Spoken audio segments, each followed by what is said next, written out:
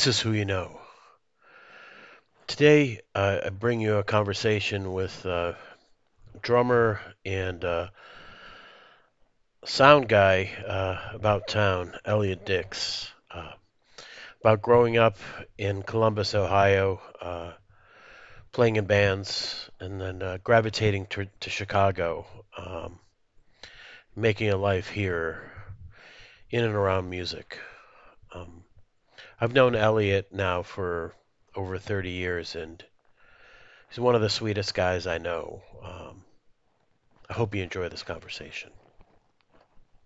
So, and I went to CoPro and talked to the band Pelican. Oh, yeah. Brian is trying to do this event. It's like part of a cooking show thing. A what show? A cooking show. A cooking show. Cooking show. Brian, the bass player, is involved in that thing. I think he's like chef, day job type of thing. Oh, really? Okay. And I don't know those they're trying to do like an event that ties into the show with comedians and the band. So I was out at the CoPro trying to like organize how everything would get set up. Are they going to cook a pelican as they play? On a spit or something? Right, that'd be really gross. Yeah, I don't think you eat I don't think anybody eats pelicans. I don't think so. Yeah. I never hear anybody talking about like that as a Seabirds dish. in general, people they only eat land birds, right? Yeah, Yard birds. right. I don't know. Well, no, ducks are Yeah. water Yeah. birds. Well, yeah. Maybe not seabirds. But Yeah, not as. Yeah, I guess there aren't. I don't know how that works. It's probably also they eat the fattier, Yeah. plumper birds. Yeah. Maybe like seagulls and pelicans aren't. They're too lean. They haven't been bred to be. Probably chickens and turkeys have been bred. Well, yeah, to the some flightless ones are easy. There you go. Yeah, right. Yeah, they're Much easier to easier catch. to- Easier yeah. to catch. Plus, they basically only exist to be But ducks eaten. fly. Yeah. I always think about that. People eat Gary- pigeons, right? They eat pigeons, right? Sure. Yeah, you can eat. Yeah, it's called squab. That's a pigeon, or like quail. That's like Quail, all right? those little birds. Really, quail but- or just the eggs? No, you can eat quail. Okay. Yeah. What's the one you shoot with the shotgun? Grouse? The famous grouse? Right, grouse. Like it's a Scotch famous grouse, I think. That's all that stuff that you won't eat. I won't eat it. No. Did that start early? When did you start with the vegetarian? I became a vegetarian in the 80s. Oh yeah? 80s. How come? Hey, what's up, man? How are you? Good to see you. How are you? Doing good. Good, good. Good to see you. We did free food in high school. We did free food at the Hare Krishna temple, Oh. and they're like, yeah, they're they basically like, hey, you want to watch a video about being vegetarian? They all watch the video. It's like we all became vegetarian like instantly. like animals being killed. Animals, animals being killed, the slaughterhouses that had the Diet for a Small Planet kind of like Yeah. scientific breakdown about the food chain and Yeah. resources. It was actually hosted by William Shatner. Oh. I think you can watch on YouTube. Yeah. But I was already kind of getting squeamish. I was kind of like getting like leaning in that direction. Yeah. I already sort of like thought some meat was gross. And I never went back. I'm not sure if my friends Yeah. stayed or went back. I don't know. And that was where? That was in Ohio. Columbus, yeah. In Columbus, yeah. So it'd be like the Hare Krishna temple for like the campus For the students. college, yeah. College, yeah. Huh. A few punk rockers dabbled in hanging out there. Yeah.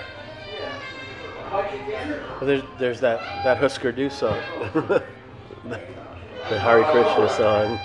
I mean, some bands like ended up like kind of getting into the religion too. Like there was some Fireside era bands like Shelter. They were like they got. What's her face was a heart? Was she a heart? The singer from X-Ray Specs. Or Ooh, I don't know. No, not Polly X-Ray. Styrene? Not X-Ray. I think she was in some cult of that, some kind like I'll that. look that up. At some point, yeah. I have a bunch of There's their a- stuff. I don't really know their backstory. There's a documentary just came out like earlier this year. Okay. An Interesting Life. Her daughter made. Yeah. A lot of mental problems. Yeah, but I think you spent a bunch of time in those kinds of environments. Some sort of like faith-based, weird culty kind of environments. Yeah. So did you grew up in Columbus? Yeah. Like from. I grew up on the Ber- campus, Oh, really? right across the street. Columbus is like basically there's like a main drag called High Street, Yeah. and on one side is all the university actual stuff. Yeah. On the other side, there's some frat houses, like frat row and type stuff, and there's all sorts of residential stuff around it. A lot of it's like housing that's rented Yeah. to students. But I guess that's where the action was. So like my mom and dad like moved there when I was like 1 year old. Because that's Did you work at the university or? my mom did not. My mom wanted to be a professional musician. Technically could have been, but was too like tied up in raising kids and working. Yeah. She was a trombone, French horn. She studied in Oh, wow. high school and college, trombone, piano. My dad was a photographer. He actually did teach a little bit. My mom, and then he ended up working at the police department in the photography department. My mom ended up getting into typing. So she had all sorts of typing related work. She ended up opening her own little shop, doing desktop publishing. Back when the first like Macs came out with the black and white screens, she had invested in a few of those and had a few employees. And she could, type super fucking fast. And she would be up all night long, like sometimes doing typing work. She was a night owl. And she'd do court reporting typing, like the court reporters would give her these audio tapes. And That she had to transcribe. She would transcribe them, and then they would need them in the morning. They needed them the next morning. So she would get the tapes. Wow. After the court session, at night she would type. It had kind of like it was like a reel-to-reel tape machine with like a foot control and headphones, and she would just clackety clackety clackety clack typing out what she heard. Oh, the foot control would be to stop, like Start while- and stop, pause, Oh, whatever. yeah. And she also was really good at typing sort of like technical mathematical papers. Because my mom was really accurate, so she could Yeah. type people's. Because back then, like college students didn't really have their own typewriters. Right. A little too early for everyone to have their own typewriter, and no one had computers really, unless you were a computer type person. Yeah. So people would give her the stuff written out, and she would type it, so then they could turn in a typewritten, Yeah. very accurately typewritten thing. And she could also do technical stuff, even though she wasn't a mathematician. She was really good at accurately, not making flubs. Yeah. No, I mean when I was at School of the Art Institute, I typed my papers on a typewriter in the early '90s. Like it was still people didn't really have. Some people had computers already, but not. You'd have to be a computer nerd, to have. Yeah, I mean, some of my friends were dabbling. My older brother, was a computer nerd. Like he was super into like computers in the '70s. Yeah. We go down to the library downtown. Yeah. And he would use the computer. Yeah. They had like at that time, a really high-tech computers, Commodore PET or Commodore PET. So he was 77 or 78. And he would learn how to, I think it was BASIC was the programming language. Yeah, right. You save your programs on actual cassette tapes, like a cassette drive. Yeah. And then he talked my mom into matching funds on buying a computer. Oh, wow. And I think she thought, like, whatever, But he actually went and mowed lawns and, like, shoveled walks and all that stuff. And he came out with half the money, and my mom was, like, very shocked. Yeah. Yeah, but she ended up being able to scrape some money together to do it. And, his whole career now is, like, computer-related stuff. Still at it? Still at it. He actually comes to Chicago, to Elk Grove Village, every year. He's coming this fall for a vintage computer festival. Oh, really? And it's really just like a bunch of people like hobnobbing and trying to sell their stuff. Yeah. And It's like a swap meet. It's like a swap meet, yeah. And there's a little bit of programming, but it's like in like a banquet hall at a hotel in the burbs. I went last year. I brought a few people to check it out. You're welcome to come. Check it out. He brought. When we were kids, he had his computer, his brand new computer. and one of the programs they had on was like a sort of Commodore version of Space Invaders. Yeah. So we fucking love to play Space Invaders. Like, I'm just a couple years younger than him, and my younger brother's a couple years younger than me. And we would play it, but basically use the same, like, Yeah, you used the 3 keys. keys. Yeah, on the keyboard. And he was yeah. really stressed out that we would ruin his keyboard. Right. So he built, he took like the end of a cigar box, and he kind of built this wooden thing, and he ordered, mail order from somewhere, like actual arcade buttons, and figured out how to wire them to his motherboard. Oh, so he made a like a primitive joystick. Well, type? it was the buttons only. Like, but yeah, the left and right and Yeah, firing. yeah. But, in 78 or whatever, how old was he? Like 12? Right. 13? I don't know. Yeah. I was like, 11. So you would have been what, like 10 or 11? Yeah. But he brought that out last year. He brought out the actual Oh, he kept cigar it. box. Wow. Yeah, I still have it. Yeah. My family were all like collectors. Yeah. We get rid of almost nothing. But the computer shit didn't capture your imagination. No, when you were- I didn't. I mean, I learned a little bit about.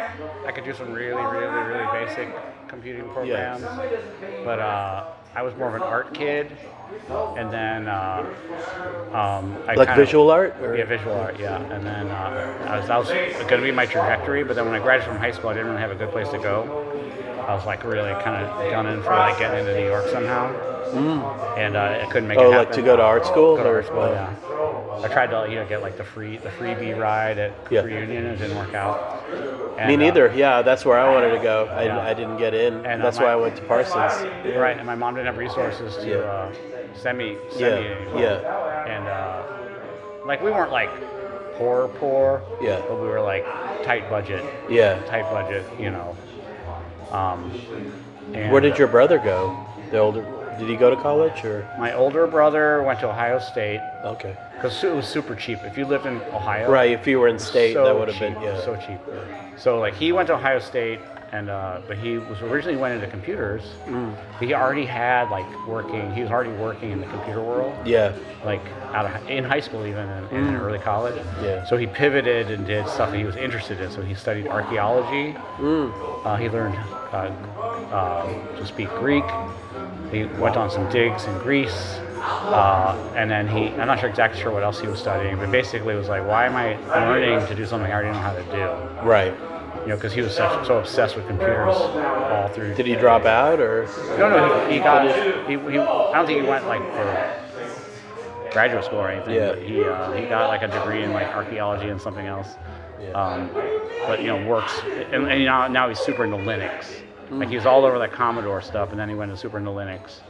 And then he's like also into like he's like your like classic all the nerdy stuff he's into, like Star Trek. Oh, all like of a it, kid. yeah. Deep into Dungeons and Dragons, and then into LARPing. Yeah. All that stuff. He actually also comes up here. He had like one of those, like a knight's custom. Like, did he have like the chainmail and stuff? Or All like my that, brothers, all my brothers have made chainmail. I'm the only brother that never made his own chainmail. Wow. Is that like a source of shame in your No, family? in the but it's just family? like well, then I pivoted into the music scene. So when you weren't able to go to art school, is that when music started, or? Yeah, because I was going to shows a lot. I was in some bands. Who were the bands there that who did you like? The Columbus bands? Yeah. Okay, so when I was a kid and I started going to shows, Yeah. the current bands in Columbus would be the Great Plains were like Right, sort it of was like the Ron big- House's Ron band House. before. And I Yeah. later played with him. Yeah. But he was like the big, like they were on a big label. Well, not big label, but they're on Homestead. Yeah. Right. They were like the biggest indie band in Columbus. Scrawl was just starting. They were on No Other, which was a Kurt from the Record Stores label. Yeah. Royal Crescent Mob were on. Maybe I know they started. that name. I don't know They them. were kind of a little bit like a less annoying Chili Peppers.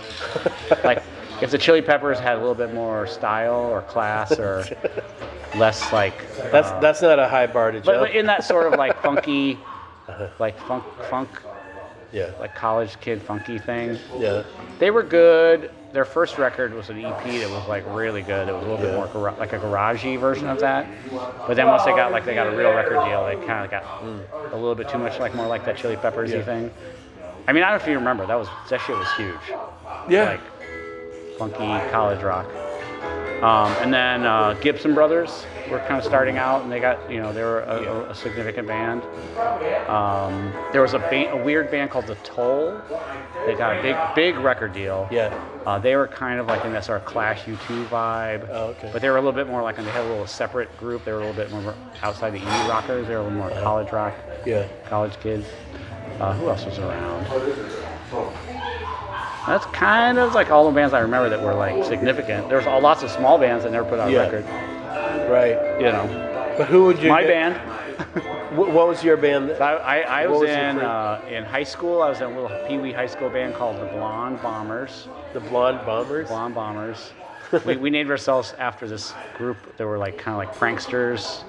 Called the Whetstone was like a high school and a park and an area.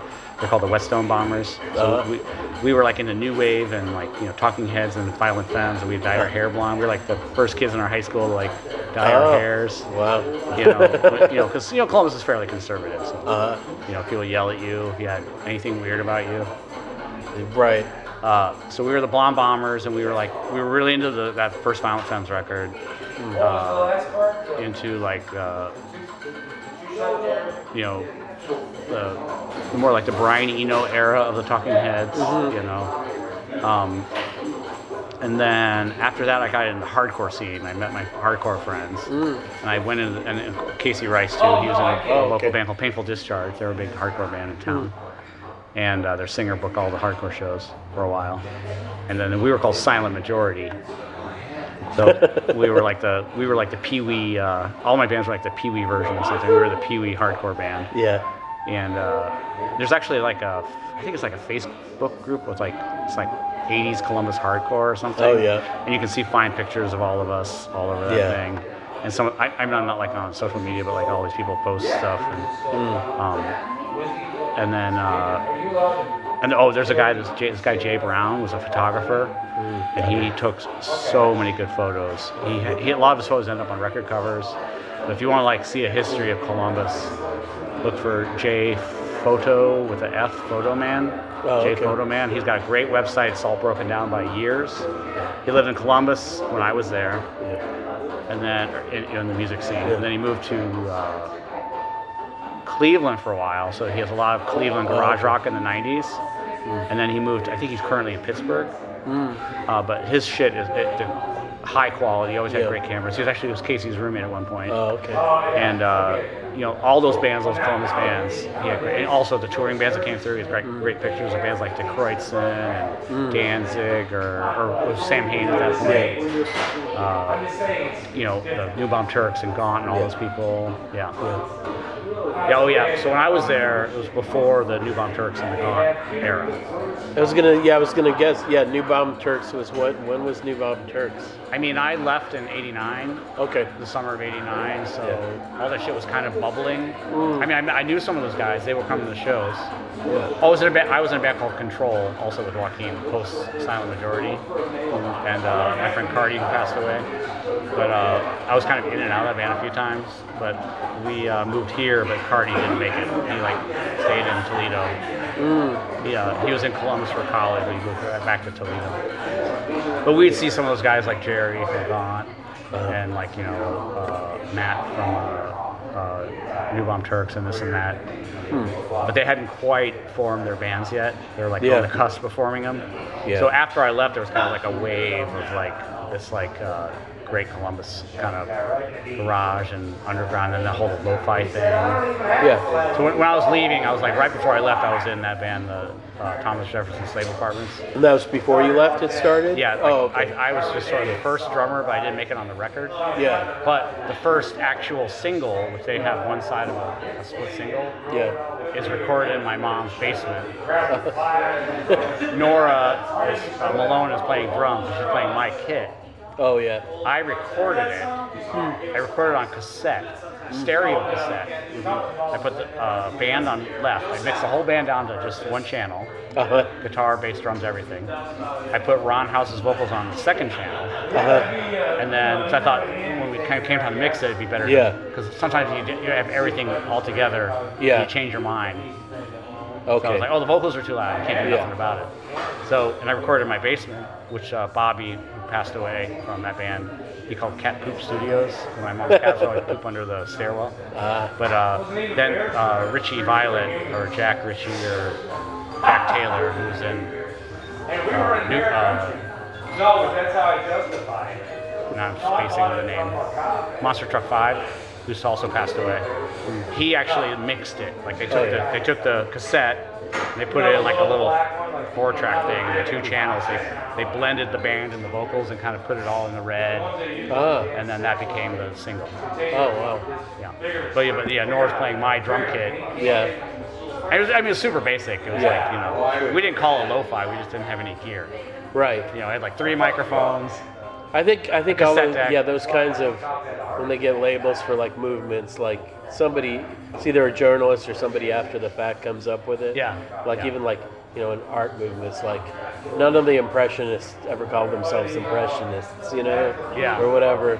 Somebody makes that up Or afterwards. the post-rock thing. Like, Yeah, or that's math not how the rock bands or whatever. identify. Yeah. Or emo bands. They didn't like. Well, think nobody themselves wants as to emo be bands. like pigeonholed. Nobody wants to be put in Yeah. a box, you know? Yeah.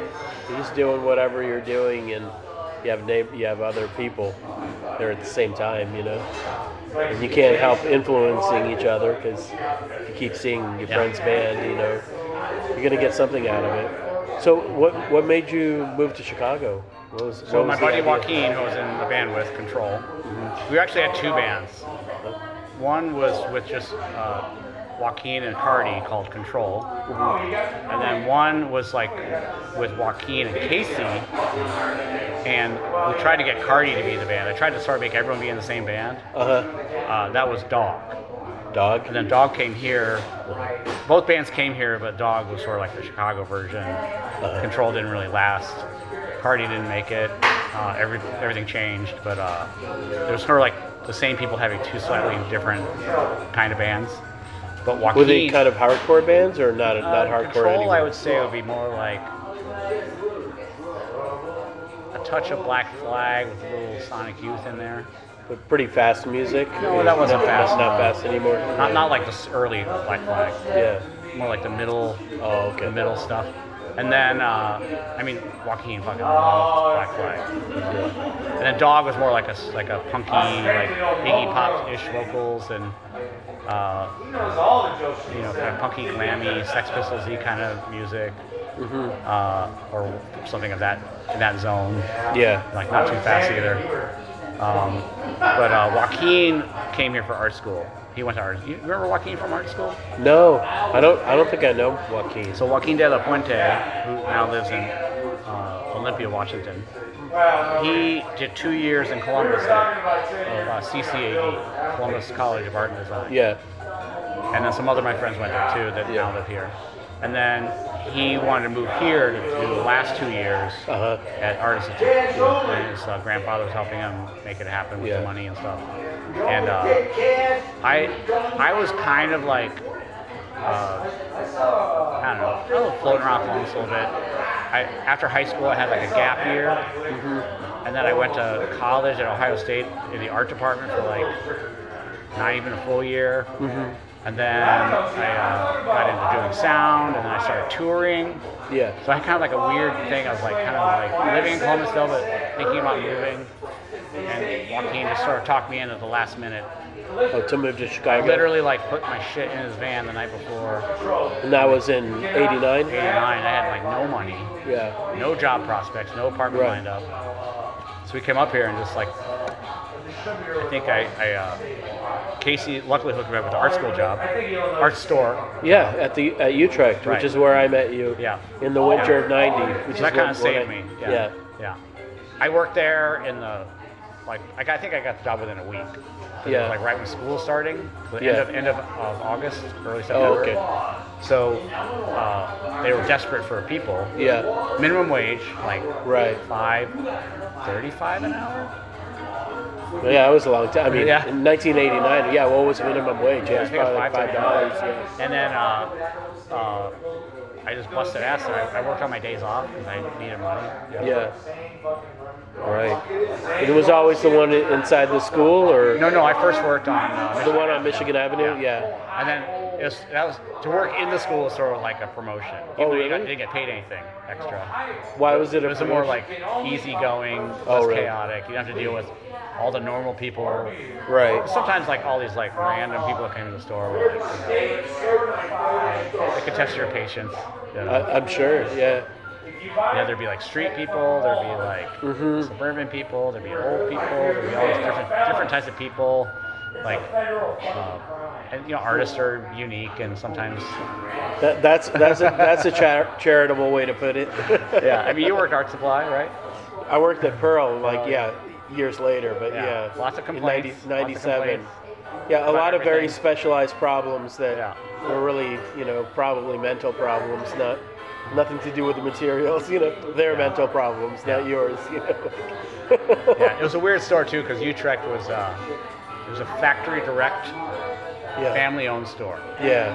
So everything got made in Brooklyn.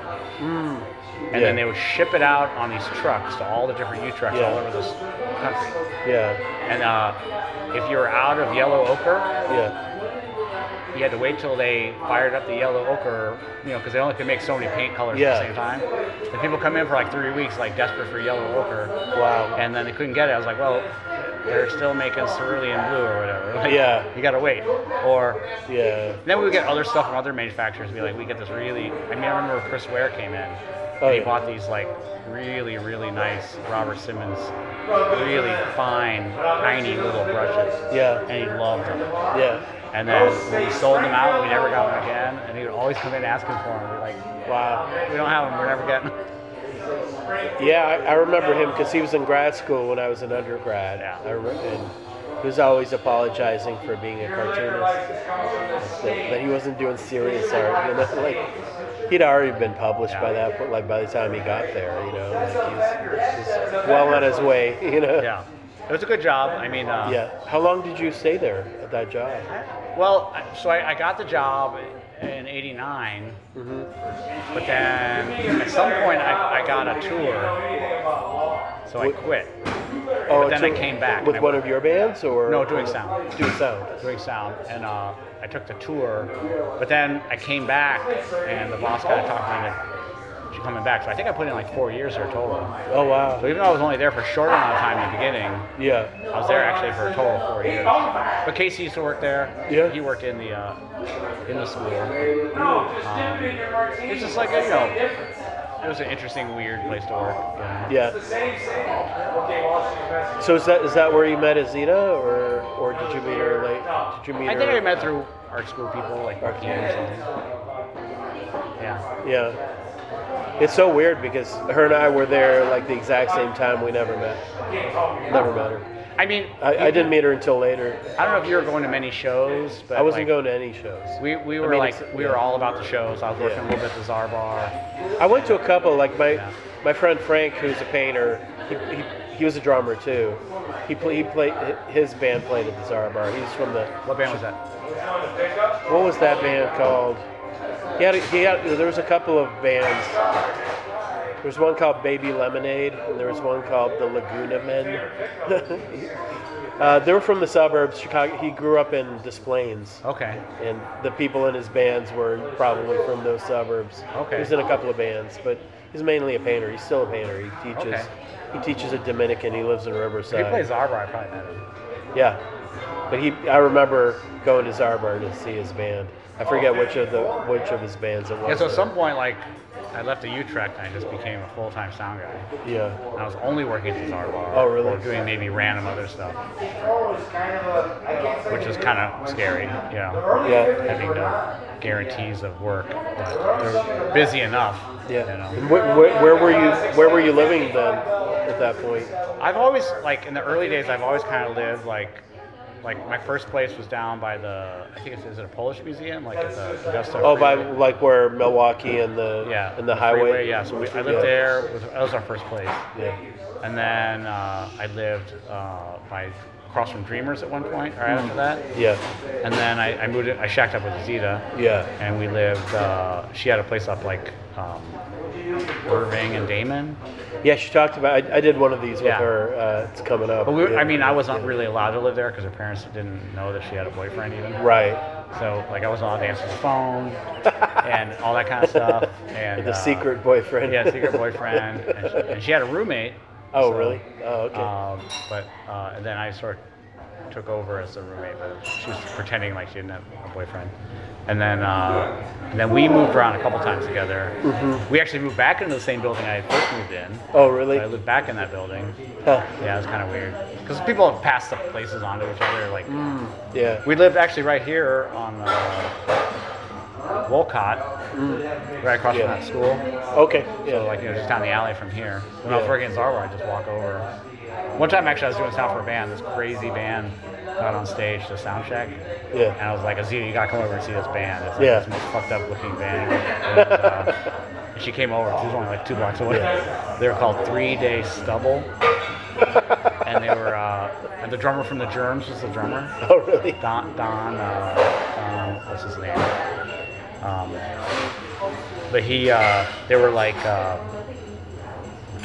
if you can imagine, like sort of like Pee Wee Herman, Revenge of the Nerds mixed with Captain Beefheart.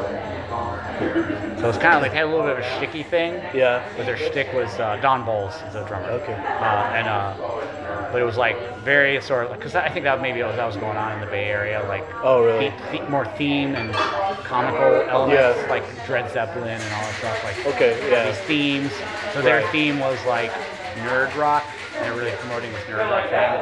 And I let him stay at my place. Oh, really?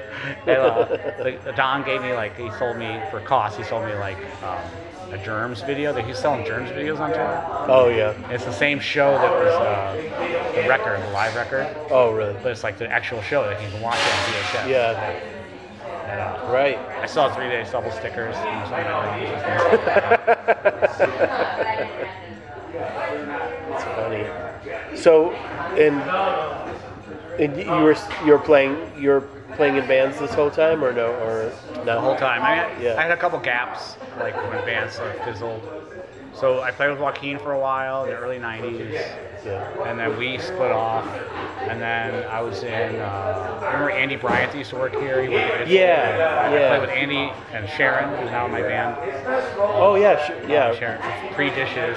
You're right. We were in a band called Cartographers, and then I joined the band Rome with Rich Smith, and Adam LaDuce, Adam Jacobs. No, not Adam Jacobs. What's Adam's last name? Adam Gruel, LaDuce, and they got a record thing with Thrill Jockey, Oh, yeah. and they gave Douglas, their drummer, the boot because he was just too troublesome. Oh, really? So I joined the band. Oh, I was in a band called Moonmen with Richie before that. They never did a record. So I joined the band to do the record. And I left the band because they didn't want to tour. And Douglas rejoined. And I joined up with Rob and Seth and the Nerves, the Chicago Thrill Jockey Nerves. Yeah. Not the obscure 70s band that now has all the reissues. Right. And it was very confusing. And what else was I in? Well, you guys were Nerves without the V, right? I guess so. So- Yeah, there's some technicality. We got like a hate mail once. Like someone bought our record and was really mad that he thought it was the 70s band. Oh, yeah.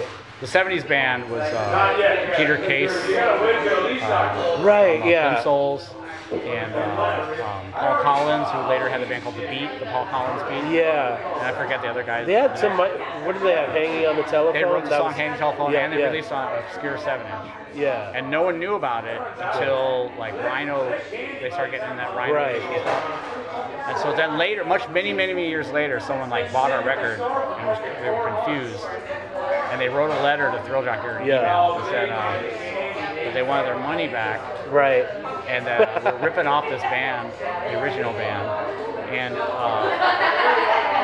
there's many bands that had like there was already a Nirvana before Nirvana. Sure, yeah, of course. There's already an Eternals before Damon and Wayne Yeah, had the Eternals. yeah. There's all these bands that already existed. Or there's the Columbus band, The Gods. Or like With a Z? Yeah. Or but they had to kind of buy the name from another band called The Yeah. Gods from the 60s. yeah. They were like a big biker rock band. But you Or said- like famously, like Dinosaur having to add a Dinosaur junior. Jr. Dinosaurs was technically the original band. Oh, really? Dinosaurs, and they were like a collection of classic rock. Yeah. People.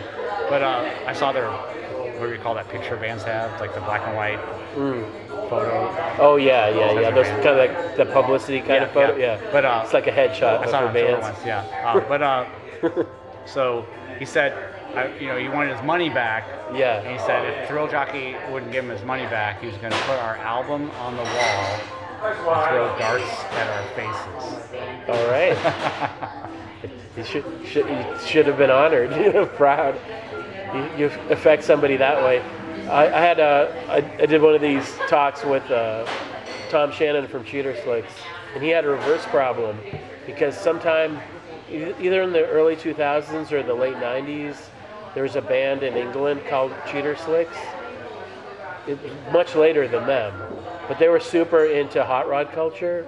And then the term cheater slicks, it's those tires, those flat tires with no tread, like those big tires. Right, okay. And, Tom just picked that name because he thought it sounded cool. He was never into cars. Okay. But, like, they would send it, like, they got into all this like, back and forth, like, where this shitty British band was claiming, like, well, you don't represent hot rod culture. What? Like, you shouldn't have this name. The band probably didn't exist anymore, right? Or does the band still exist? I don't know if they existed for a time, and they were trying to argue with Tom that they deserved that name more somehow, except that they were way after the fact. You heard the Necros, right? What? The Necros? Yeah. So the Necros from Toledo, or technically Maumee, is where Corey was the bass player, Corey from Portugal. They had this band, the Necros. Yeah. And, but there was also, at the same time, there's a band in DC called the Necros. Oh, okay. And people called them the DC Necros. Oh. But apparently, as I've heard the story told, is that the Maumee, Toledo Necros went to DC and sort of like... Oh, they were gonna have like a gang fight, like a grudge match. Yeah. Wow. So you gotta change your name. Yeah. There's all kinds of stuff. Yeah. That was a New Jersey accent, actually. I don't know what the Toledo accent would be. You gotta change your name. Yeah, people get their panties in a bunch about all kinds of silly things that nobody outside of these tight little. So my scenes band, will, my current band is called Stomatopod. Stomatopod. Stomatopod is a mantis shrimp. Yeah. But more importantly, as we were looking at different various names, we found out there was never, ever, ever, ever a band in the history of the internet that had called themselves Stomatopod. That's how it was chosen? Yeah, we had all sorts of names that we thought were super clever. We were super proud of ourselves for coming up with the name. And then you found... And then we'd find some band, somewhere. Like I had a band name I sort of like wanted to use forever, and I found out there was already like a Portland band that had been using the same name. It was named after a film called Cypher in the Snow, which we had to watch in junior high school. Cypher in the Snow? It's this movie. It's about like social interaction. And the beginning of the movie is a school bus in the winter, and the school bus stops, and this kid gets off the bus, and he falls into the snowbank and dies of loneliness. And the movie's sort of like a little bit of like a backing tracking to find out who he was, and it pretty much found out that no one, not only did they not really like him, they just ignored him. Wow. He was just like a kid that no one ever interacted with. And he died of loneliness because no one wanted to be his friend. I was like, that's the band name right there, Cypher in the Snow. But then, apparently these people... the most emo band ever, right? Apparently these people had seen the same movie. Yeah, right. And when they were in junior high school. We had so many band names that we found out that were like, oh, it's already taken. Yeah. My other band name I thought it was really clever was the William Gibson books. One's called Necronomicon, right? Yeah, like those cyber or whatever. One's called Neuromancer. Yeah. And then like those bands like Spandau Ballet and whatnot, they're called the New Romantics. Yeah. So I was like, oh, we'll be the New Romantics. And someone already thought it too. I was like, God damn it. Yeah. But then after we became a band and started putting out records, now there's a few bands actually called Sonata, weirdly. Oh, really? Yeah. There's a Brazilian metal band. So, Crazy. but we were the first Sonata band.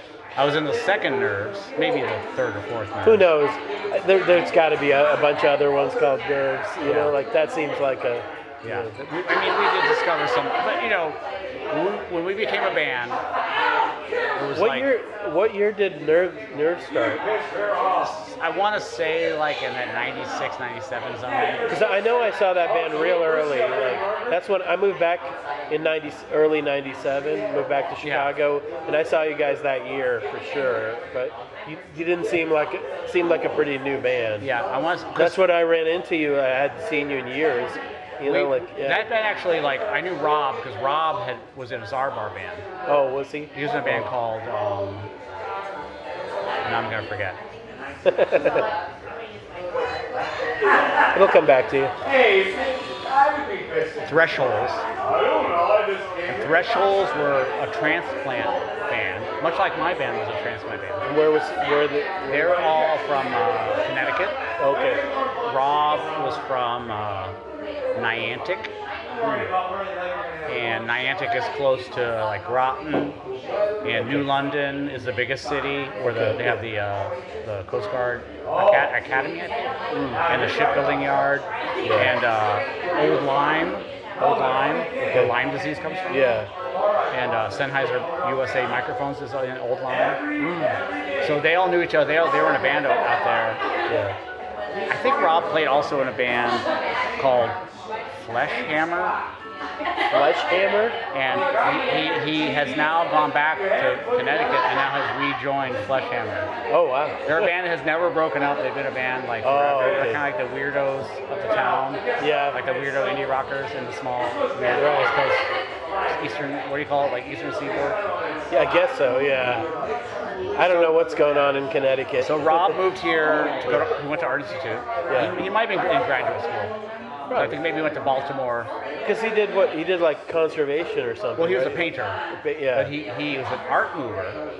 Yeah. So he and Seth met moving art at Terry Dowd. Okay, yeah. And then they started this garage rock punky band, Nerves. Yeah. Because Thresholds had broken up.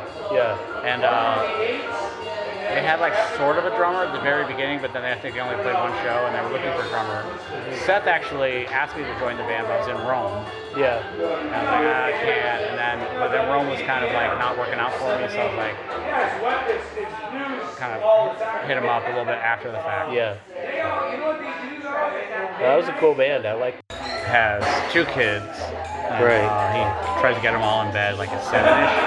Uh-huh. We can't play like until like 8. Oh, yeah. And then luckily his neighbors tolerate our rocking. He lives in Oak Park now. Oh, he moved to Oak Park? Moved to Oak Park. Okay, because I've been that time that you guys invited me to do the artwork for the. Yeah, who's like still in Avondale. Yeah, that was. They sold that place like a year and a half ago, I think. Oh, okay. And then they bought this place in Oak Park. They're like pretty much a division, and they're on Forest. Okay. So a few blocks east of Harlem. Okay. And like close to Division. And they found a cool spot. And, we have another basement practice space. And that's when you guys practice there? Yeah. Oh, okay. I don't have my own space. I've had my own space for years. No. It's weird. I can't play my own drums like anywhere. I don't have a place to play drums. Like I don't have a spot. Yeah. So I use his drum. I go and play his drums. Oh, really? For the whole time. Huh. Like we have a gig, I'll bring my drums to a gig. Yeah. So you play yours at the gig. Okay. Yeah. But I sort of adapted. And in the Nerves, when I played in the Nerves, Rob, was it Rob or Seth? Rob had a kit in his basement, and I would play it. I sort of adapted to the kit.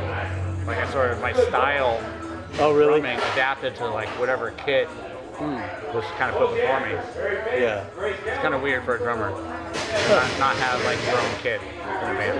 Well, yeah. Although I heard Pat Smear in the Germs, back to the Germs. Yeah. Rumor is that he didn't even own a guitar for a while, Oh, really? and he just bummed someone's guitar who was also on the gig. Yeah. I don't know if that's true or not. But that's Who knows? Yeah.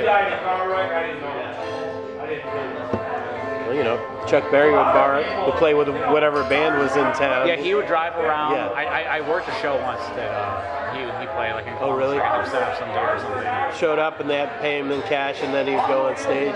He drove in his car, his big, like whatever, like Yeah, big, like a Cadillac Lincoln Continental or something, yeah. Cadillac, Yeah. big car. Yeah. And he had like his amp in the back seat of the trunk, his guitar, and he'd just go on stage and play, and then the local people would have to know the songs. Yeah, yeah, they would And just have sometimes to. they would call songs they Yeah. didn't know, and Right. it was not the greatest.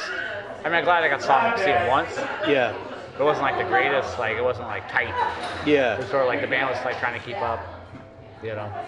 One of my biggest concert disappointments was seeing Link Ray at House of Blues here. It wasn't so good. Well, he had like these young dudes, like it was like Link Ray playing with like Hanoi Rocks or something. I don't know, like it was like they looked like a hair metal band or something. It was super metaled up, you know, and it was like there had been some situation where like he'd been living in Europe, and like rumor was like his wife didn't want him to tour. There's something like he hadn't been playing, and it was like a comeback. This is like, yeah, like probably like in '97 or '98 or something. I bought this I ticket. feel like Zespy from Logan Arcade was on one of those tours. I don't know. Production sound. He probably kept going after that, but like, it was like it sounded like Blues Hammer or something. Like it was like way amped up. You know, like it's not. You know, like what you want is like the way those records sound. You know, like. I mean, the definitely old- like I the remember. 50s stuff. I you know, remember like sometimes seeing bands that were like inappropriate people. Yeah. Like obviously drummers are hard to come by. Yeah. Sometimes your favorite band all of a sudden have a drummer that's not the right style. Yeah. But it's too hard to find a drummer Yeah. that even has a style. Yeah. They'd be like, oh, you know, the drummer's kind of like a metal drummer, he's trying to do this gig. You know, so it kind of ruins the vibe a little. There's people I've seen many times over the years, like Tav Falco and Panther Burns. Well, he also lives in Europe, and he hires these kind of like ringer, kind of like virtuoso, like these guys that dress, you know, like they know the whole history of like music or whatever, but they're, I don't know. There's something real hollow about it. The flip side of that coin, there's some records with like professional musicians on them Yeah. that are like more like punky vibe that kind of worked out. So like there's a Cro-Mags record where like I think the bass player and the drummer are like more like session guys. Yeah. And they fucking kill it because the band itself was like maybe more scrappy. Well, But then they have a solid drummer Yeah. rhythm section. Or like the Fear record, the first Fear record, the drummer's like super tight. yeah. You know, more tighter than most punk drummers of that era. Yeah, You know. yeah. But it kind of comes together and works. You know, like punk is not really known for like fancy tight drummers, or back in those days. Yeah. So sometimes it works to have a ringer. Sometimes it doesn't. Yeah, no, it depends on, well, like, you know, these record, you know, classic records that everybody loves, you know, like Love Forever Changes. Like nobody in that band played on that record, you know, like I'm not sure who played drums on that record, but I think Hal Blaine played on it. it was. I think it was the whole Wrecking Crew. Plus they had I like, feel like I recognized some of the tom-tom licks as Hal Yeah, Blaine style yeah. tom-tom licks. But that's just me thinking out loud. but not like that record is basically just like a rock opera, you know, like. Well, I think like some of the band yeah. members were at the studio like watching people play their parts. Yeah. And they were Well, just but they too- couldn't play those. They Like couldn't play good that enough where way. they're Yeah. too like fucked up or. Yeah, they couldn't play like what that guy had dreamed up in his head, you know, like, or like, you know, I mean, all his Beach Boys I'll records. tell you, that was the best shows I ever saw was when Love first came back after Arthur Lee got out. Oh, you went to that? Dumbledore. I was tempted. I It was. didn't go.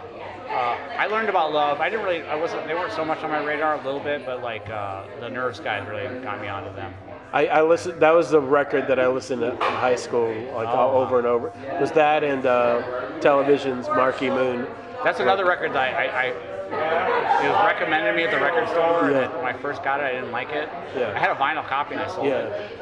And in the 80s, and then later I got to appreciate it. Yeah. I think Doug got me more into it. Yeah. But I think I wasn't ready for it. Or Yeah. like in my, it's like like when you look back, like what you like at what age, you know? Oh yeah, and it totally depends on what you're using it for and how it hits you and stuff, you know. Yeah. I mean, like Forever Changes I didn't really know about until the 90s, late 90s. And so it was a treat. So you said the band Baby Lemonade. That's the band from LA.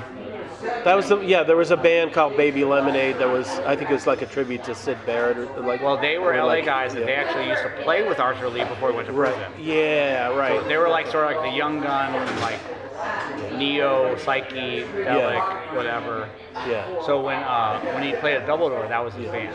Oh, okay. And when he played a double door, it was a rock band. So like they were playing these like orchestral oriented songs, but without like just in a orchestra. rock. Yeah. So like they would try to simulate some of the tunes and the melodies with guitars or vocals. It was fun. It was fucking packed, like wall, like shoulder to shoulder, sweaty people. Yeah. Like it was like a record store nerd convention. Yeah. It was amazing. I also saw Love with the orchestra. I thought that's where I know that was like Park West. They billed that as like the actual Forever first Changes. time that was ever actually performed. That's that album. That's possible. Yeah. I think that's what they were selling And it that almost tour didn't as. happen. It almost didn't happen because I guess Arthur Lee like broke his toe or his foot or his ankle. Yeah. So he had like a cane or something like Yeah. that. But there was like a rumor like while we were all there that they actually show it's not going to happen. Oh wow. But he came out and he was a little bit hobbling around. Yeah. But that was with the full orchestra. Yeah. At the Park West. Yeah. Yeah. But the Double Door show was really awesome because it was like kind of before he was like getting like all the press. Like it was kind of a little bit more like kind of like when Rocky Erickson started playing again. It was like it blew everyone's mind. You know? Yeah, at the Abbey Pub. I saw him the first time at Intonation Fest. Oh, okay. I didn't see And him. I think he had some of his old '80s guys in the band. Yeah. But then later you start seeing younger and younger people in the band. Yeah. You know. No, I only saw him. I think the I did ones not see him at Abbey Pub. Abbey Pub was one of the earlier, like when he was just started coming out. After that documentary came out, I and think I saw him at Bottom Lounge. oh, later. okay. I may have seen him another time, but like it was interesting because like while the songs were going on, he was totally engaged in between the songs. It was like he'd been unplugged or something, you know. He was just like I do remember drooped down. he was like having a bunch of fun playing guitar. Yeah. With the drummer. Yeah. And one of the guys in the band had to kind of like, no, you have to face the audience. So you kind of move around this way, like face the audience. Got to face the audience. You know? I mean, it's remarkable that he got into good enough shape to do any of that, really, you know, like, and he was way the fuck out in outer space, you know, like, where he'd gone, you know. Yeah, those Usually those two people things, people like don't come back from Arthur Lee and and Rocky Erickson. That's amazing that and also Brian Wilson coming back too. That's amazing too. I never saw him, but no, so much influencing that to finally get to see Mission of Burma too. Getting to see Mission of Burma, like because I'm too young to ever have seen Mission of Burma. I just missed Mission of Burma. You know, I mean, I grew up in Boston. Yeah. I missed them by a couple of years. I was just a little too young, you know. Are we the same age?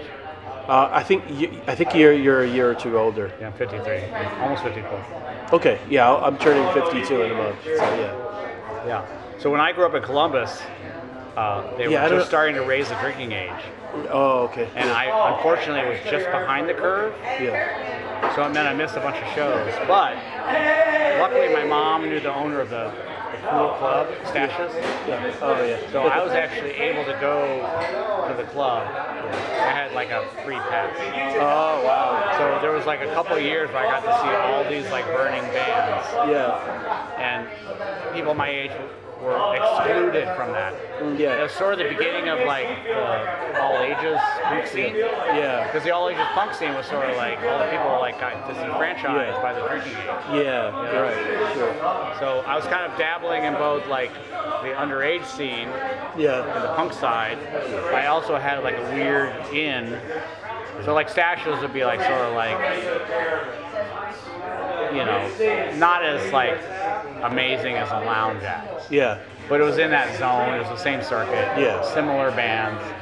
So like when I was a kid, I got to see Big Black. Yeah. I got to see Husker Du, Sonic Youth, Buffalo Surfers, all in like a little shitty club. Yeah. Ex Small Deutschland. played Okay. there. I know that. I never listened to them. I know that Yeah, name. or like but a new wave yeah. European band, like 4AD band. Yeah. Before my time, Nick Cave played at the club. Yeah. You know, in the early days of a solo career.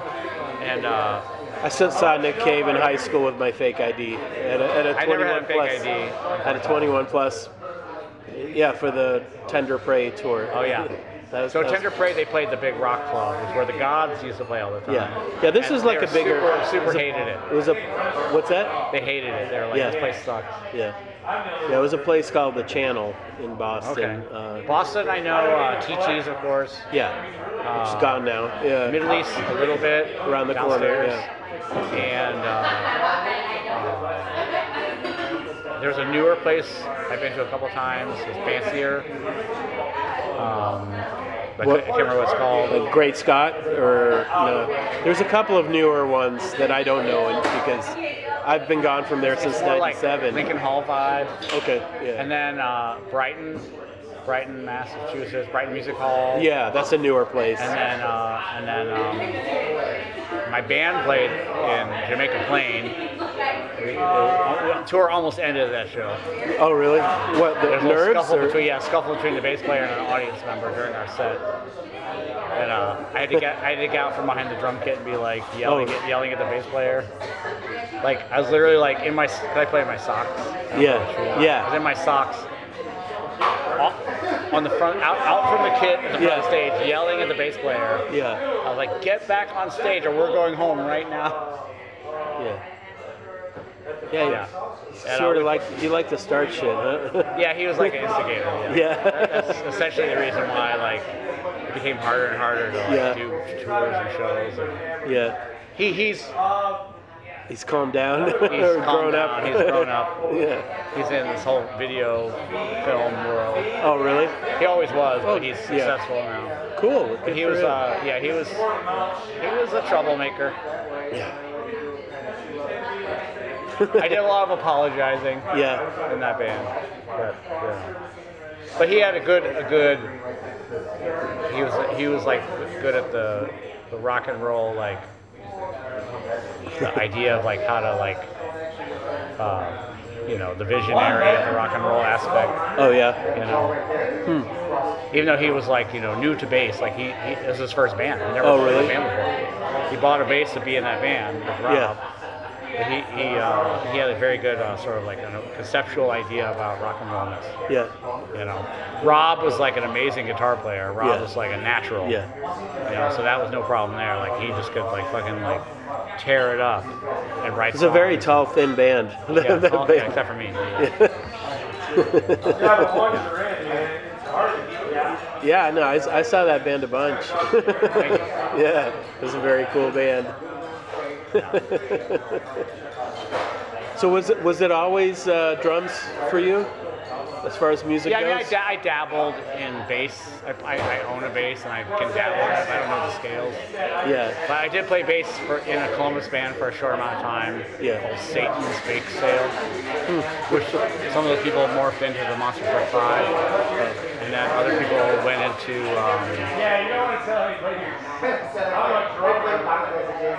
I'm forgetting the name, but I'll think of it. But yeah, I played that band. I only played a couple shows. Yeah. I mean, I'm not like I don't know anything about actual notes. yeah, I know about rhythm and drums and sound. So you never had that drummer dream of being the front man? No. It's just that thing of like the drummer being resentful for being stuck behind the prima donna. The joke is like, why did the drummer get fired? Or what did the drummer say before he got fired? What's that? Hey guys, let's try one of my songs. No, but like you go back to Burma, you got Pete Prescott, who, went on to start a band where he was the lead singer from the drum kit, and then the other bands he was the front man. Customized, and then the thing he's doing now. I never saw Customized. Customized was a cool band. I did see at the Stashers days. I did see Volcano Suns. Yeah. And that was more my era. Like I loved that band. There's Volcano allegedly Suns some like, demo tapes I never heard of the earliest version of that band. Yeah. But when I saw them, he went through a lot of lineups. Yeah. When I saw them, it was the Bright Orange Years tour. Yeah. It's the first record. Yeah. But apparently there's some tapes of them before that. They're really good, really cool. When I used to go to shows, I was such a nerd. I would like buy or bring a record and have the bands like not like sign it so much as like doodle on it. Oh yeah. Like do whatever, like draw a cartoon or saying your, and when I saw Volcano Songs, it was I don't know if you remember this about me, but like I got mugged like when I was a kid in Columbus, and I eventually lost all his teeth from it. And when I saw Volcano Songs, I was like mouth wired shut. No, I didn't know this. Puffy face, like it was pretty close to when I got mugged. Yeah. And so they're all like, get better soon. Because I went to the show like the week after I got. Oh wow! Like my face was all scabby. I got basically like knocked down and fell on my face in the street. I was like all fucked up. But I was like, I'm going to the show. I played a show too. Oh really? Yeah. Wow. Yeah, I'm all like scabby and puffy face. Yeah, I lost like all these teeth here. Yeah. These are all fake over here. Oh really? Yeah, you remember when I was missing all those teeth? I vaguely remember the missing basically teeth. Like, I got mugged in like, I think it was 88 or something. And then like in the 90s, like basically 10 years later, everything started coming out. Yeah. All the bad teeth started falling out. Yeah. Then I had like a few years of like working on that to get the teeth, the fake teeth. Yeah. So when I was in Nerves, I was like missing 3 teeth over here. Yeah. It's all coming back to me now. Yeah. Thank you, Columbus. Like Pete, I don't think Pete plays drums much anymore. I mean, like his thing now called Mini Beast that he does. That was the thing at Hideout, right? Yeah, that. I mean, he's the front. He does a lot of keyboards and guitar. He switched to guitar for Customized. Okay. He was a rhythm guitarist, and he got to be up front, so he got to dance around. Was he a singer? Yeah, he was a singer. Yeah, but his first drummer and I totally missed that band. Like I knew the name. The guy from Bullet Revolta was the drummer. I remember the that singer name. from Bullet Were they Revolta. like a hardcore band or no? No, they're real like straight ahead like old school rock and roll band. Okay. Like way more straight. Tang? Maybe they were on Tang. They were on Matador. Matador. Okay. Yeah, early Matador. I thought they were a hardcore band. I never heard them. No. I knew the name, but yeah. No, kind of like a little bit surf rocky, but like real classic old school rock band. Yeah, there's a couple. I think they got 3 records on Matador. Okay. Yeah. Kind of a little bit like real retro kind of like sounds. Were they a 90s band? Yeah. Yeah, same time period as Come. Okay. Pretty much. Because that's when I moved. So I graduated from Art Institute in '93 and moved back to Boston. That's when all those bands were going, like Come and Customized and a bunch of bands like that. You know? A lot of those bands were Cheater Slicks were going. We're still in Boston then. Yeah. A lot of those bands were Lounge Acts bands. Yeah. I was like Zarbar at that point. Oh, okay. And then I was over at the Fireside. Oh, okay. So I did go to Lounge Acts, but I missed a lot of that era. Yeah. Because I was working, I was like, so basically I was like, I'm doing sound for this band, or I'm over, like, I'm in the Fireside world for a while. So I know a lot about like 94 to 90 something Fireside. Yeah. That's where I was working. So I was kind of like not by choice, but just by Sure, osmosis. yeah. I was like absorbing all this like pop punk and ska and whatever, you know. So, they're doing some whatever you want to call it, like noisy rock, you know, stuff. But I sort of like started losing them a connection to the lounge act scene. Yeah. If you work all the time, like you can only see so many shows. Like, Oh yeah. if I've already seen 4 shows this week at my job, Right. Yeah. You're not going to want to do that on your day off anyway. I missed a lot of like sort of 90s indie rock. Yeah, I don't know how long Customized went, but then Were they more of like a Metro band or no? Were they a lounge act band? I don't know where they would have played here because I didn't see them here. It was when I was in Boston. I don't think I ever saw them in Chicago. Customized. I'm Was sure there another they came Peter through. Prescott band around that time? He had another band after Customized called the Peer Group that never recorded. I have a practice tape. I have a tape that he gave me. You know, that's pretty cool.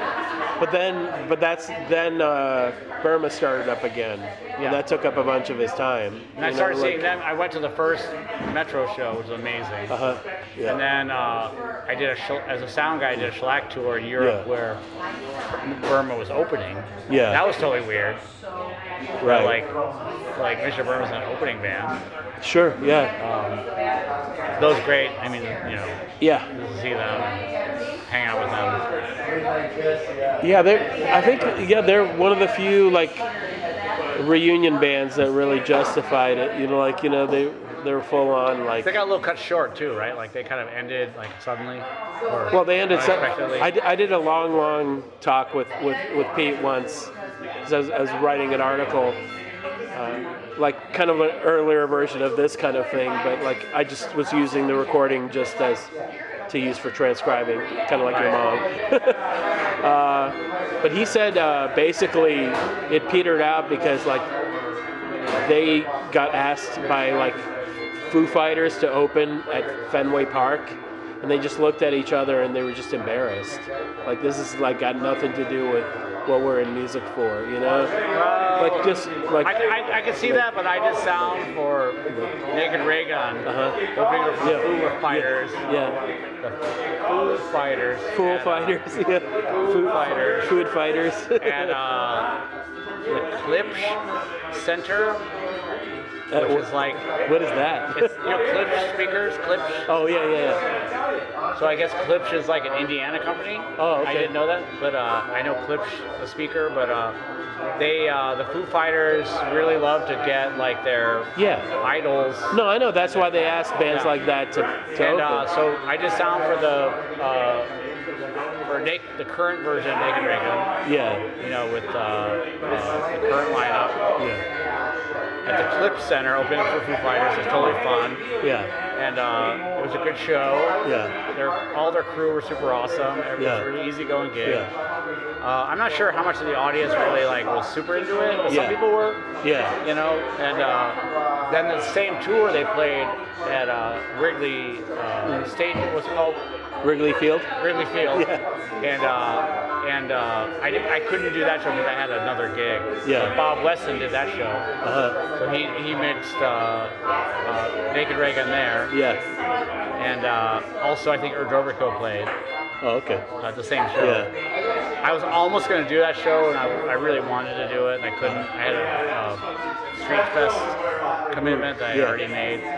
But I mean, I'm not really into the Foo Fighters, Yeah. but I'd like that they. I mean, you know, maybe you're not into it. Some people aren't into it, but I think it's good that they are getting their heroes. Yeah, to, they seem like real nice people. Yeah. Like, no. This is what I'm telling you is from Pete's. This is what Pete said. But I understand They that, like. like we're now like, are we playing at stadiums for big bands that aren't Yeah. what we're about? You know, thank you. Like that. I understand that. He yeah. felt like that they were just they all like mutually, that's what he said, decided that they were just creatively done, you know, like they didn't need to do that anymore, you know. Yeah. But like, you know, I can understand like that. Pete's never, like he's been playing music this whole time, and The bass player quit music for years and years. Clint, yeah, he didn't play in bands. He had a solo band, right? At some point. He had a band called Consonant That's right. that Brokaw Did they was do a involved CD with. with Kurt at Atavistic? I know they have one. They have one recording. I don't know if he did it or Yeah. he just told me. I'm not sure, but Kurt from Atavistic is a guy that I played with in Columbus. We were Oh, a band called okay. IDF with Casey oh, okay. and Paula. Kurt and Paula came here Yeah. first. Casey came second. Joaquin and I came third. But Kurt was like the record label guy. Yeah. We were in a band that was on his label, and he put out a bunch of. He was a video guy, so Yeah. he did a lot of videos for bands. But yeah, I mean Roger, he was doing all kinds of avant-garde and kind of classical music and all kinds of other music that whole time that Burma wasn't a band, So I don't think they definitely, I think they got back together because they felt like they had unfinished business, That's totally true. Yeah. Yeah. And they, I heard their last show was like sort of a big disaster. Where, like, the PA was like almost turned off. yeah, Because they're like kind of this band that makes a big amount of noise.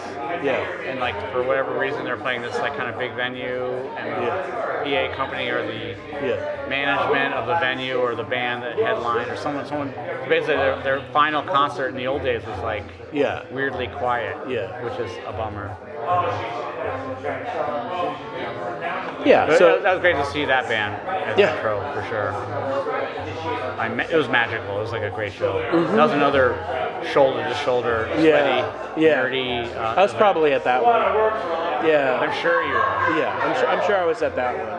Yeah. But yeah, the one kind of bittersweet thing with like when these bands, the old bands that didn't get their due, get back together is it keeps at least some of the members, the ones that have kept playing music, from stretching and doing new stuff because they get boxed in, to a style or a thing, Like what Pete said, like he got bored with it after a while, even though that second iteration of Burma was I think he had a lot more input, I think he got to write more songs and got to sing more, in the newer records, than he did the first time around, But, and yeah, it sucks that like a guy like him, like he can't fill a big club, playing the music he's playing now, Maybe he never will, but like, I can, Yeah, it's weird. It's like, My unit is shrinking. I mean, I've been on so many tours with so many bands, and like sometimes you kill it, and sometimes you're like, why is there no one here? Yeah. And I've done sound for shows where like the band's like, why is there no one here? Yeah, it's really hard to game out. I mean, like I'm the worst at like predicting. I like what I like. It often does not match I grew up with doing what. sound in a college town, Yeah, and sometimes a band would play, and it would be like, oh, there's no students here. yeah, All the students went home. right. So like Just bad timing. bad Yeah, timing, or Did they schedule it on break or something? Yeah, or like spring break, and you schedule your. Like show. I think I did sound for an earlier version of Flaming Lips. It was Thanksgiving weekend, Yeah, so everyone's gone, right. and the attendance was terrible. The show was killer. It was great, but like It was just Wayne Coyne in his little balloon inside of his before, airplane. the only prop they had a fog machine. Oh, okay. But they were like still like they were more like a straight up rock band at that point, or the earlier days. Oh, okay.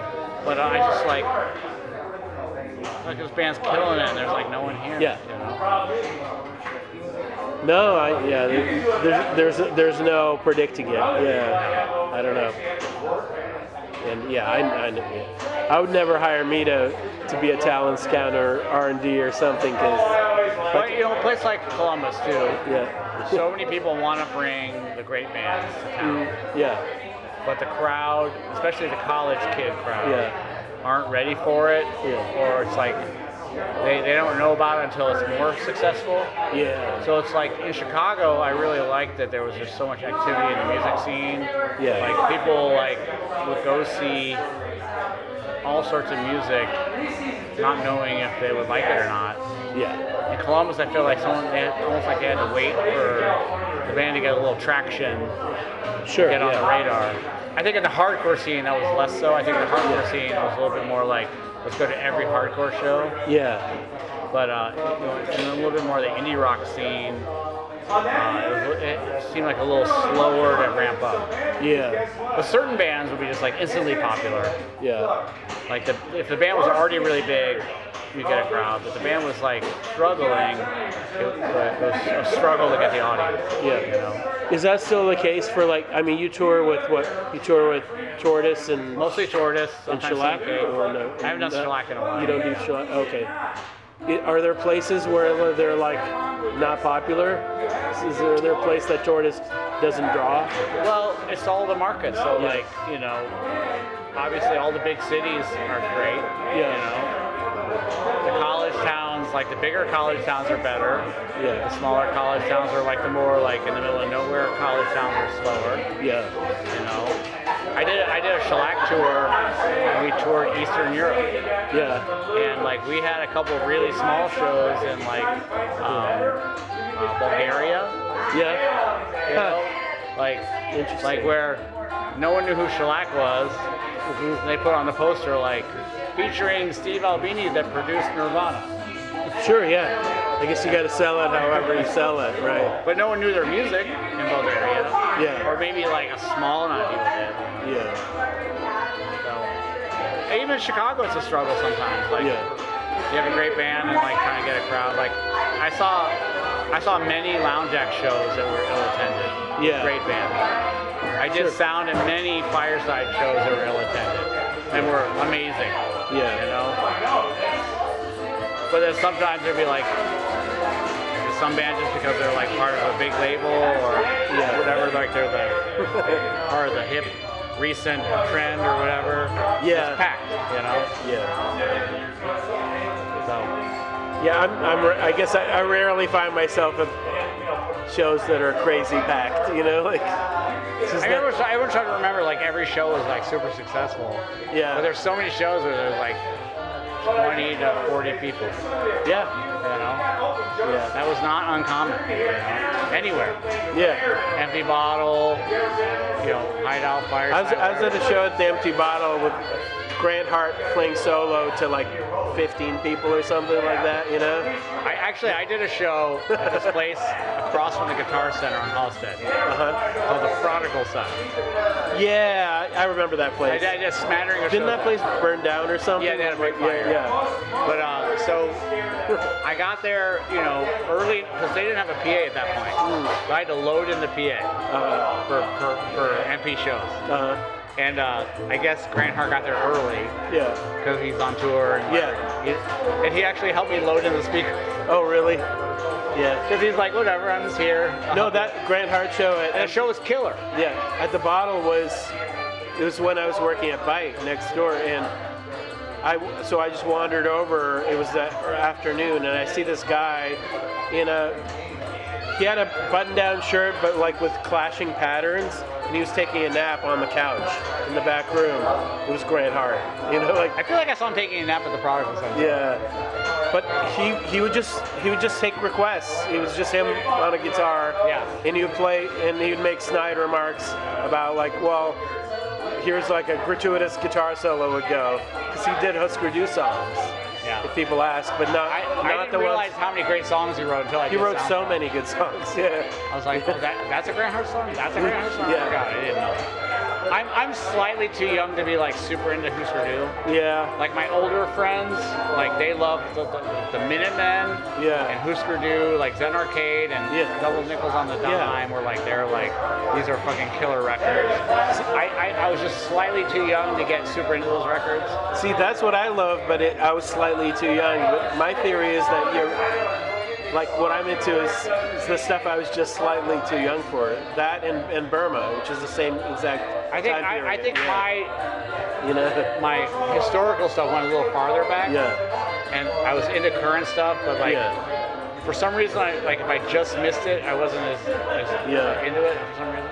Yeah. I mean, I own both those records, but like I just like never like super into it. Yeah. All my friends are like 3 or 5 years older than me, or like they're like. Yeah, but Husker Du I missed and didn't get into until like I was at the Art Institute, and that same friend Frank, my friend Frank, like taped or gave me a copy of Zen Arcade. That was like one of the key records of that time, but that was the early '90s. You know, like it was a few years. It was whatever 6, 7, 8 years after the fact. You know, yeah. For me, it's specifically that record. Like, I don't like. I saw them when it was a New Day Rising tour. Oh, okay. Yeah. At Stashes, and it was so Bob. Yeah, Bob Mould. Yeah. Bob's guitar was so fucking loud that all I could hear was guitar. Yeah. I couldn't really hear vocals Yeah. or drums, maybe a little bass, but like it was just like a wall of like Yeah. sort of flangey guitar. Yeah. And I didn't really know the songs. Yeah. I was just like, why do people like this band? It's just like, Yeah. I mean, Columbus wasn't really known for its like excellent venues, Yeah. acoustics. Yeah. Like our bigger venue that was kind of like the Metro or like the Yeah. Vic was like Yeah. shitty, echoey acoustics. Yeah. Like I saw the Ramones there and it was like Yeah. I couldn't hear shit. Yeah. A wall of swirling sound. Stashes was better, but like that show was just like nothing but guitar. No, I've heard complaints a lot from like musician friends about how poorly those records were recorded, the sound on Husker Du records not being good. But like, Well, I mean, I don't know. I don't know. part of that yeah, is that like yeah. the bands didn't have a budget to do a Yeah. real recording. Yeah. So like some bands had to, because studios used to be super expensive. Yeah. Right. Now yeah. studios are super cheap. Yeah. Right. But in the days when studios were super expensive, you could barely afford to record at a studio, Yeah. a real studio, Yeah. right? So sometimes you work these weird deals where like you go to a nice studio that did Yeah. expensive work in the Yeah. daytime, and you get to record overnight. Yeah. So like right. Days of Wine and Roses by Dream Syndicate, Yeah. which is an amazing record. It is. That that record was one. recorded. They were only allowed to record in the middle of the night. Yeah. They had to like Yeah. hustle to get their shit in the middle of the night, and then put their shit away for the morning when the Yeah. real paying customers would come. Or like, you know, I think Sonic Youth said like Daydream Nation was the first record they actually had a budget where they didn't have to fucking like bust ass to hustle to not spend too much money. Yeah. You know, so these bands like they barely got to be in these studios. They you know had to hustle, record as fast as possible, not really get to like dial in stuff. Like you just had to get it on the fucking tape and like be done and Yeah. get the fuck out because it's like so much money per hour. You know, Yeah. that all ended like when you could get a laptop computer Yeah. that could record multi-track. The whole studio business fucking collapsed. Right. Yeah. Yeah. I don't know if there was a way to capture what. Like I love that Zen Arcade record, but I recognize that it's probably not like recorded well or I'm not something. to listen to it. Think about the recording of it. Yeah, but it's a very weird sound, and the guitar is way, you know, like it takes up a lot of room. You know, So you know, and there's another aspect they're like of competing, like they're who's- fighting each other. The like who's in sound. charge of it? Like Yeah. it's like one person saying like my instrument has to be louder, Yeah. or not, or is the producer in charge of it or not? Yeah, from what I know, like by Zen Arcade, they were not getting along at all. Like so, I think they were fighting a lot, you know. But I think that's a lot of what that band was like the clash of these Right. two very big personalities, you know, like. But like underneath all that like noise and crap, there's all this melody, like there's all these tunes, you know, Yeah. from both of them really, you know. How's the reels of that record? Yeah. But for whatever reason, like, yeah, to me, that Zen Arcade is totally tied to, like, art school years, and it's a really good painting record. It's a really good Oh, record to I paint gotta to. go to You band gotta go. practice. Yeah. See? You're still at it. I know. It's so cool. Well, I gotta go to band practice. yeah. If your band members are listening, they'll know that you're on Is the this way. live? No, it's not. It's not going to be up till, like, November. All right. Thanks, Elliot. Yeah, thank you. Thanks, man. Yeah, it was more Appreciate it.